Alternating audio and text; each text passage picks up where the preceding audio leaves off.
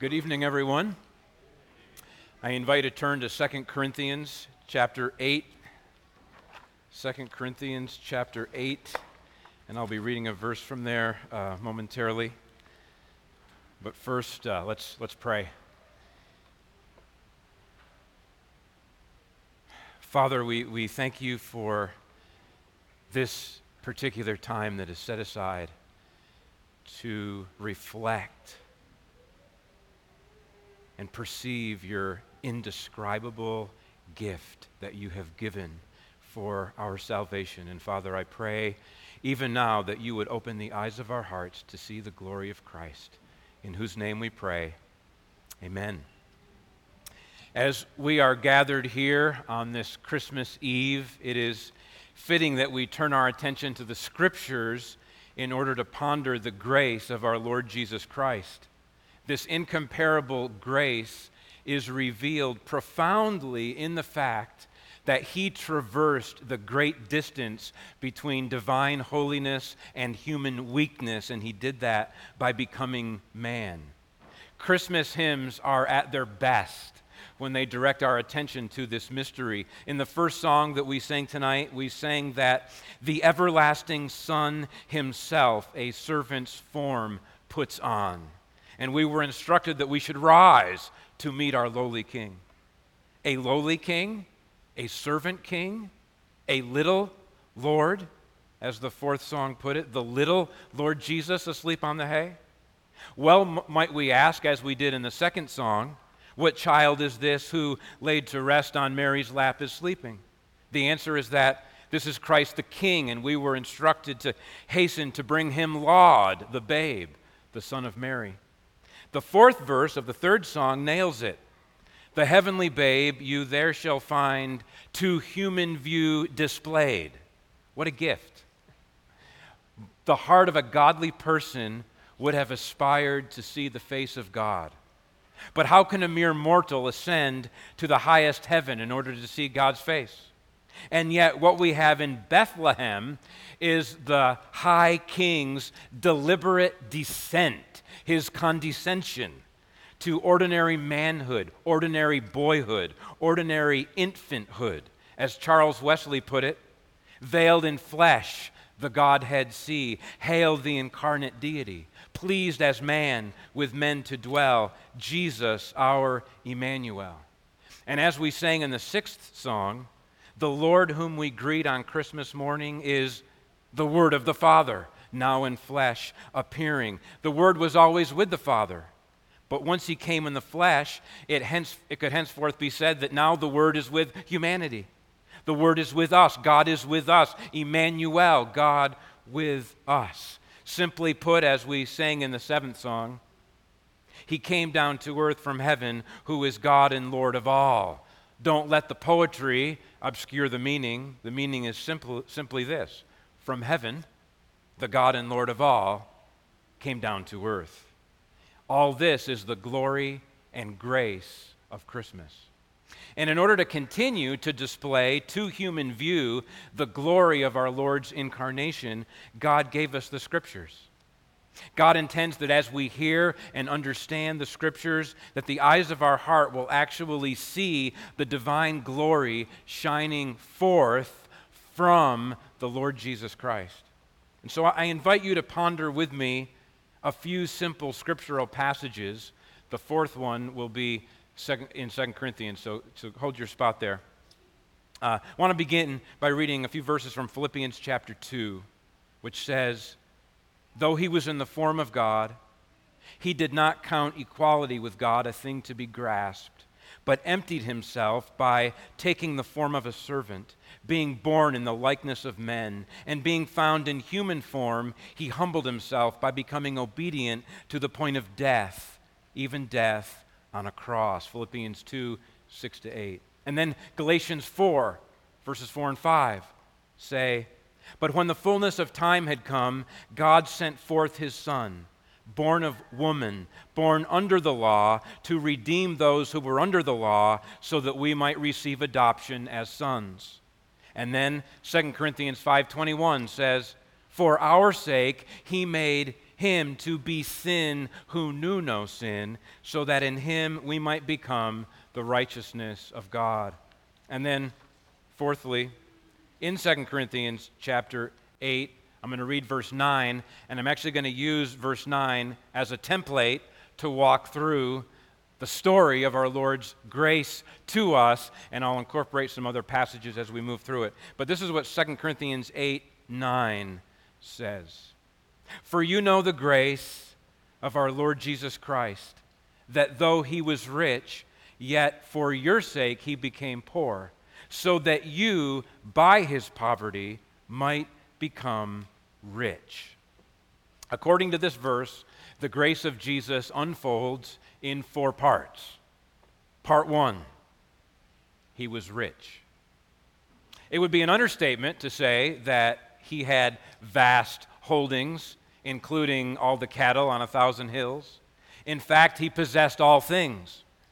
All things were created through him and for him, Colossians 1:16. He is the one who sustained all things and held all things together, Hebrews 1:3 and Colossians 1:17. He is God's Son, the beloved Son who always enjoyed fellowship with the Father and shared in the Father's glory. The Father had appointed him the heir of all things, Hebrews 1:2.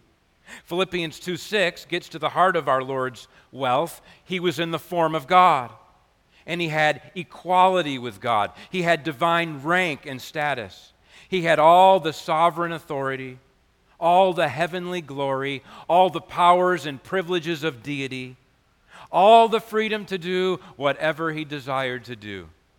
Our Lord was incomprehensibly rich.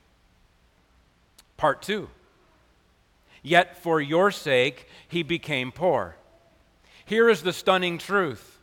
The one who had all freedom to do whatever he desired to do, desired to undertake loving action for your sake.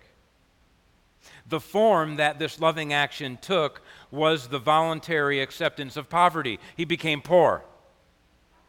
Although our Lord's poverty can be understood to some degree by the fact that he was born into an ordinary working class family, that is not the best way to grasp our Lord's voluntary poverty.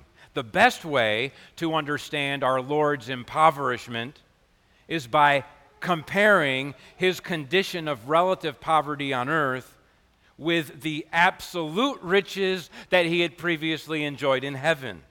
God became man. The Lord of glory became a servant. As the Philippians 2 passage shows, the one who was in the form of God took on the form of a servant. The one who had equality with God was born in the likeness of men. The sovereign king became subject to human authority structures. The one who had all the powers and privileges of deity lay in a manger, nursed at his mother's breast, and was dependent on parental care. Our Lord's voluntary poverty can continue to be unpacked in terms of other aspects of his life. The Galatians 4 passage, which I read, tells us that he was born under the law. The divine lawgiver put himself in a position in which he had to live a truly human life as an obedient keeper of the law. The divine king and judge placed himself under the law that as man he might fulfill the law. And he did. He lived the entirety of his life in perfect conformity to his perfect law. This sets the stage for his ultimate impoverishment, which was a shameful death on a cross. The Philippians 2 passage tells us that he obeyed the Father to the point of death, even death on a cross. On the cross, our Lord entered into the place of God-forsakenness, the place of utter abandonment, which is why he cried out, my God, why have you forsaken me?" This brings us to part 3.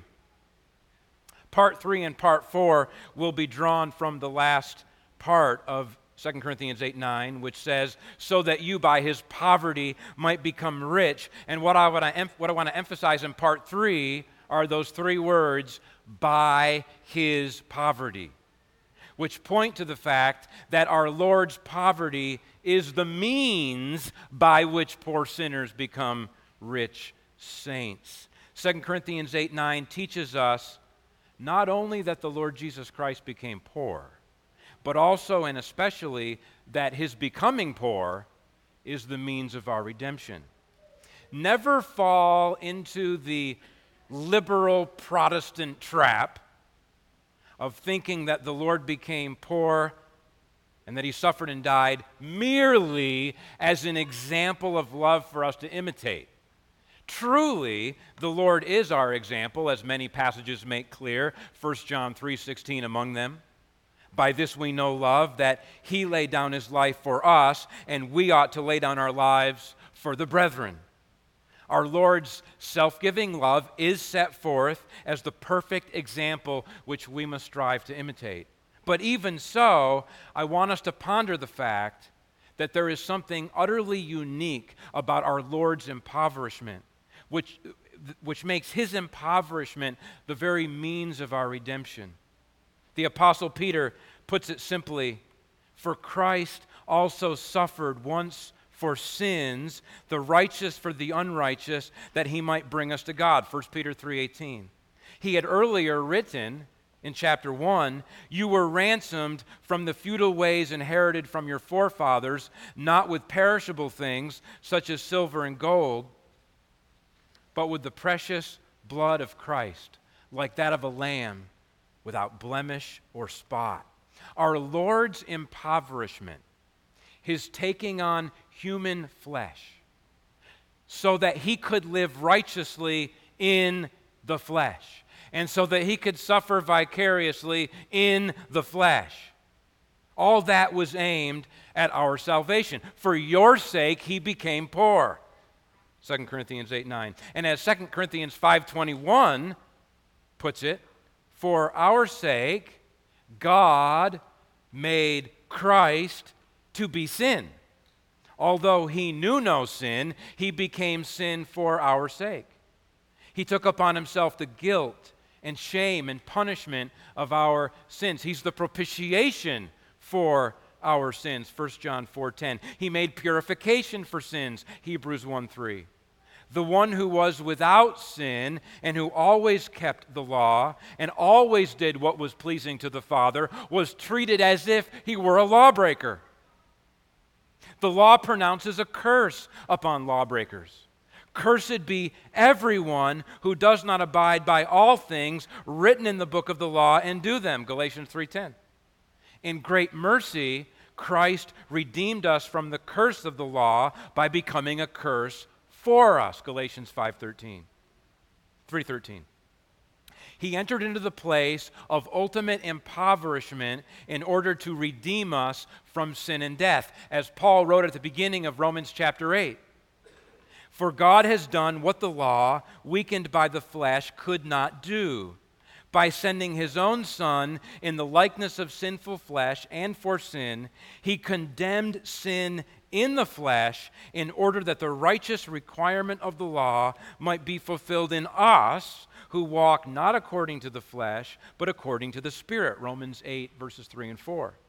Through the poverty of his Son's incarnation, suffering, and death, God condemned sin in the flesh so that he might justify and sanctify us.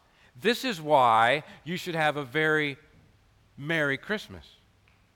Because our Lord's impoverishment is the means of bringing sinners into everlasting and joyful fellowship with the Father. And this brings us to part 4, which again relates to that final phrase in 2 Corinthians 8:9, so that you by his poverty might become rich. And in this fourth and final part, I want to emphasize the words, so that you might become rich. In terms of the whole verse, what is striking is this simple concept. The Lord became what we were in order to make us what he is. Or to put it another way, the Lord entered into our bankrupt condition in order to bring us into his blessed condition. Do you see that? The Lord was rich and we were poor, but he became poor in order to make us rich. For you know the grace of our Lord Jesus Christ, that though he was rich, yet for your sake he became poor, so that you by his poverty might become rich. The rich Lord became a poor servant so that impoverished sinners might become rich in him. The Lord became what we were in order to make us what he is, and many other passages make the same point. 2 Corinthians 5:21 teaches that the righteous one became sin so that sinners might become the righteousness of God. Galatians 4:4 conveys a similar idea. But when the fullness of time had come, God sent forth his Son, born of woman, born under the law, to redeem those who were under the law, so that we might receive adoption as sons. God's Son became what we were, a man under the law, in order to transform lawbreakers into sons of God. Lest anyone get the wrong idea, our becoming sons of God does not mean that we become divine. But it does mean that we are brought into a privileged, graced, and dearly loved relationship with the Father. It does mean that we are in fellowship with God. For in Christ Jesus, you are all sons of God through faith, Galatians 3:26. Understood rightly, it is difficult to improve upon the way that C.S. Lewis put it when he said, "The Son of God became a man to enable men to become sons of God." Revelation 4, verses 9 through 10, echoes the same truth. It says, "By your blood," this is a praise to the Lamb, the Lord Jesus, "by your blood you ransom people for God from every tribe and language and people and nation, and you have made them a kingdom and priests to our God, and they shall reign on the earth." By natural right, Jesus is the only truly worthy priest king. And yet, he has freed us from our sins by his blood and made us a kingdom, priests to his God and Father. Revelation 1, verses 5 and 6. Mankind's capacity to fulfill its high calling as image bearers of God was lost in the fall, but that capacity and dignity is restored in Christ. Have you experienced the restoration of that capacity and dignity through faith in the Lord Jesus Christ? Through Christ, poor sinners are able to put on the new self, created after the likeness of God in true righteousness and holiness. Ephesians 4:24. Through faith in Christ, poor sinners become the righteousness of God. 2 Corinthians 5:21. Through the sufferings of Christ, poor sinners become part of the royal priesthood, learning to steward holy things now and destined to reign with Christ forever. Through the atoning sacrifice of Christ, slaves become sons, accursed ones become blessed ones, lawbreakers become liberated to live in the grace and power of the Holy Spirit. Through the incarnate and glorious grace of our Lord Jesus Christ, poor sinners become rich toward God. Those who trust in Christ are welcomed as sons and daughters, beloved by the Father, indwelt by the Spirit, incorporated as living stones into a holy temple in the Lord, Ephesians 2:21. And we are commissioned to represent Christ as his ambassadors to a world that remains impoverished and lost without him. Application. This good news of our Lord's purposeful impoverishment for the sake of our enrichment in him is meant to transform us. The Lord's grace is meant to transform not only our position, which is what I've emphasized so far, our standing with God, but also our practice. It's meant to transform the way that we live. So far, I have utilized 2 Corinthians 8:9 as a template for understanding the incarnate and intentional grace of our Lord Jesus Christ. But what must not be overlooked is the context in which 2 Corinthians 8:9 occurs. It occurs in a two-chapter context, 2 Corinthians chapters 8 and 9, which are about us as Christians giving generously to others, especially to other Christians who are in need. Paul calls this giving an act of grace in 2 Corinthians chapter 8, verses 6 and 7. And later Paul writes, you will be enriched in every way, to be generous in every way, which through us will produce thanksgiving to God. 2 Corinthians 9:11.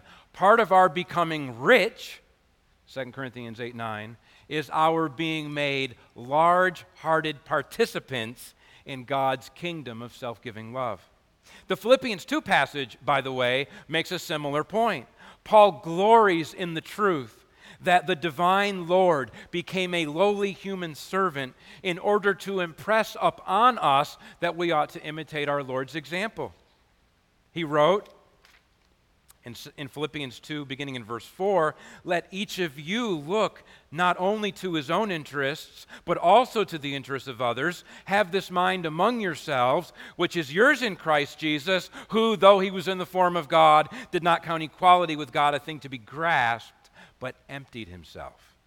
In other words, our Lord Jesus Christ did not consider his high position as something to be used for his own self-protecting advantage.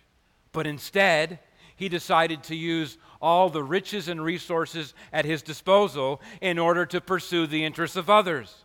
And Paul says that you and I ought to have the same mindset, that we would use our limited resources for the good of others. And so, if you want to have a joyful Christmas and a happy New Year and a joyful life in general, don't miss this key point. The reason that sinful human beings are so often frustrated and miserable, and perhaps that's even you here tonight, frustrated and miserable 3/4 of the time. The reason that happens for sinful human beings is because they are turned in on themselves, self-absorbed, small-hearted, stuck on pleasing themselves. And so it is that the human heart is layered up with the muck and grime of sin and envy and complaints and self-serving agendas. And the good news of Christmas is that Jesus Christ came to deliver you from this poverty. First, by addressing the guilt and punishment that your sins deserve. And second, by showing you the everyday path of practical, joyful living. Would you have a household full of joy? Would you have an extended family gathering full of joy? Would you have congregational fellowship full of joy? Then at least do your part, which is to clothe yourself with the humble, sacrificial mindset of the Lord Jesus Christ. To put on the attitude of self-giving love and large-hearted generosity, and to get on with the happy business of serving others for their sake. It's very freeing when you realize that's the Lord's will for your life. Blessedness is always escaping the reach of the selfish takers. But blessing flows to those who learn to give generously and warmly and patiently and kindly for Jesus' sake. As Scripture says, we must help the weak and remember the words of the Lord Jesus, how he himself said, it is more blessed to give than to receive, Acts 20:35. Yes, we must remember our Lord's words, and we must also remember the Lord's embodiment of those words. For you know the grace of our Lord Jesus Christ, that though he was rich, yet for your sake he became poor so that you, by his poverty, might become rich. Let's pray.